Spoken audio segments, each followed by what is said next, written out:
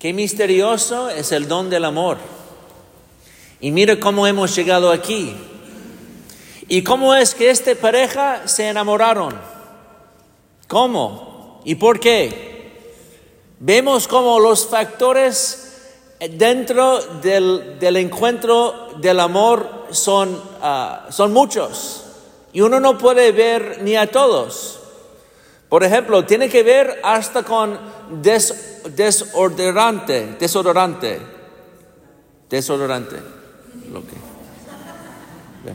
Hasta esto, desodorante.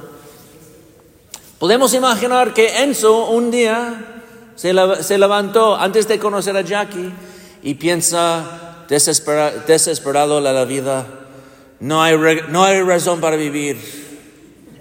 No hay razón para trabajar. Hoy no me baño. Hoy no pongo desodorante. No me importa de la vida. Entonces, ese día fue el día en que encontró a Jackie por primera vez. Y Jackie dice, pues este hombre, wow, me impresiona. Pero de repente lo huelo. Y va por otro lado. ¿Ve qué sucedió? Y entonces no estaríamos aquí hoy si esto sucedió. Es por eso que yo uso desodorante la marca Old Spice. Quizás uno de ustedes también. Y pueden ver que la marca de Old Spice, el original, la roja, está escrito detrás, dice, si tu abuelo no lo usaba, nunca hubieras existido. ¿Ve cómo así todo es conectado? Si los padres de Jackie y Enzo nunca se enamoraron, si no dijeron sí al amor, no estaríamos aquí. Todo de lo que sucedió, vemos entonces, todo de lo que sucedió por nuestro bien.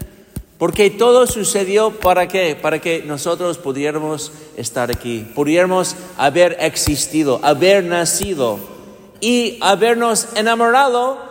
¿Para qué? Para encontrar que la vida es buena, que merece la pena existir, nacer. ¿Por qué hemos nacido? Para encontrar amor, para entrar en una relación así. Y vemos como cada ser humano está hecho para esta relación, está hecho para un amor, y no amor que acaba, un amor que es para siempre. Y esto es entonces una promesa para toda la vida. Significa que la entrada a la vida eterna, la entrada a lo eternal. Porque uno dice que yo te quiero para toda esta vida, está diciendo que la muerte es como el horizonte de la vida en este mundo que entra a la vida eterna. Y vemos como nuestros corazones no son hechos para este mundo. Son hechos para entrar en lo eternal, en lo infinito de Dios. Y es por eso que aquí nos encontramos aquí en esta iglesia. Porque es Cristo que nos ha revelado todo eso. Aparte de la relación con Cristo, el ser humano dice, ¿por qué tengo estos deseos? ¿Por qué matrimonio? ¿Por qué tener hijos? ¿Por qué levantarse por la mañana y poner desodorante?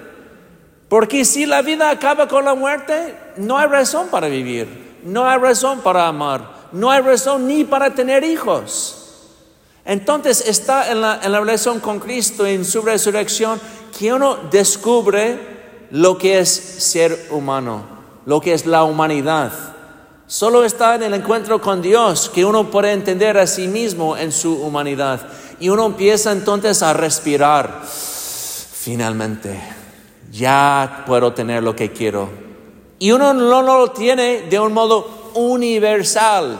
El amor de Dios universal. No existe un amor universal así. El amor es particular. Ustedes que se enamoraron en la carne a esta persona, a esta cara. No quieren casarse con todo el mundo, ¿sabes?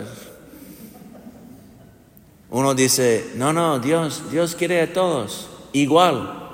Es verdad. Si el amor es un amor para todos igual, a mí no me importa. Si Enzo dijera a Jackie, yo te quiero como todos los restos de las mujeres en todo el mundo.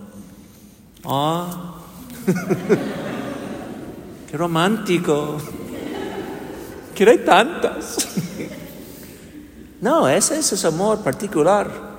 Es una preferencia. Esta pareja ha encontrado una preferencia que no han elegido. Uno nunca decide enamorarse. Uno descubre la preferencia en el corazón para el otro. Y esta preferencia es preferencia al fondo que la preferencia de Dios hacia nosotros. Y es así que Dios nos llama a entrar en comunión con Él. No a todos de un modo igual, sino a cada uno a través de esta preferencia amorosa. Hoy estamos muy confundidos en esta sociedad. Voy a cambiar a inglés, okay? Let's talk a little in English. You know, today people think that marriage is a relationship that we have invented, a social construct, one that we decide with our society, with our culture, with our laws. But we say no. Marriage is a relationship that one discovers in the very nature of oneself, in one's heart. All that's needed is the right maturity and to fall in love. And once you fall in love with the other, you discover these needs for marriage already right there. We don't invent them. This is the wonderful thing. Pay attention, kids. Enzo goes to Jackie. Jackie. Se arrodilla. Jackie, querida. I love you so much, bonita. Guapa. I love you forever. Jackie, cásate conmigo. And I promise I will love you con una intensidad inmensa. With a burning heart. I will love you for 7 long years. And after 7 years, we will reevaluate our priorities. And we'll see how we've changed and grown as people. And we'll see if we haven't met somebody better. Marry me. And Jackie, aww. 7 años. ¿Qué tiempo más largo? Que no. Que Jackie diría, no. Porque el corazón grita.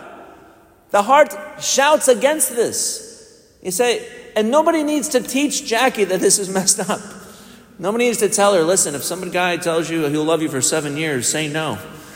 Anybody who puts a time limit on love, the heart will say no to this. Because the heart is not made for a limit. So we always must, this isn't something that we invent. This is, what people say, well, it's impossible to live together for 50 years. Hay gente aquí seguro que han estado casado más que 50 años. Is it true? Well, if we had more people, we would find them.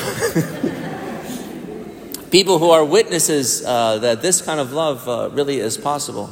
And this is the first promise of marriage, to love until death. And this love, this relationship of marriage that ends at death, the love does not end. What if Enzo went to Jackie, Jackie, cásate conmigo, and I promise to be faithful to you and to the woman I might meet on the streets, and that, this person I might meet at the bar, because, honey, you see, my heart is just too big for one person. Aww, his heart's too big for one person. Wow, it's so romantic. No, this relationship of marriage desires a kind of exclusivity so that the couple is able to build a home together, make a place, and in this way help each other through life by carrying the burden of life together. And this kind of, we don't invent this. We don't have to invent this. The heart is just made in this way. And anybody who says otherwise, you can tell them, who hurt you? Who hurt you? Who hurt you? Because the heart from the beginning in its innocence knows what it wants. Finally, the relationship of marriage is made to be given away. In other words, the love that we receive, if it's to be true and if it's to last, must be given away. This is simply the nature of things. Material things, if I have $10 and I give you $5, I'm out $5. But if I'm given love and I give you love, now you have love and I have even more love. This is the nature of how things are. Love must spread itself. And we see this as a need of the heart. Just like when I see a good movie, there is born in my heart the desire to share that good movie with my friends. I tell people about the good thing that I've met. And so when you fall in love, you say, this relationship is so good. I'm so happy to have been born and to have met you. I want to share this relationship with others. And the great otherness within marriage is the otherness that's born in the flesh, in the gift that God gives of children. To say that I'm so glad to be born, I want other people to be born. I want other people to enter into this world and live the drama of their lives so that they possibly can discover the kind of love that you've already discovered. And in this way, we see how much marriage is a gift for Enzo and Jackie, but is a gift for us, and indeed truly is a gift for the whole world as you become witnesses of the goodness of life and of the love of God himself present here with us. And now with this great burden of responsibility that I've just placed before you, do you still want to get married? Quieren casarse, muy bien.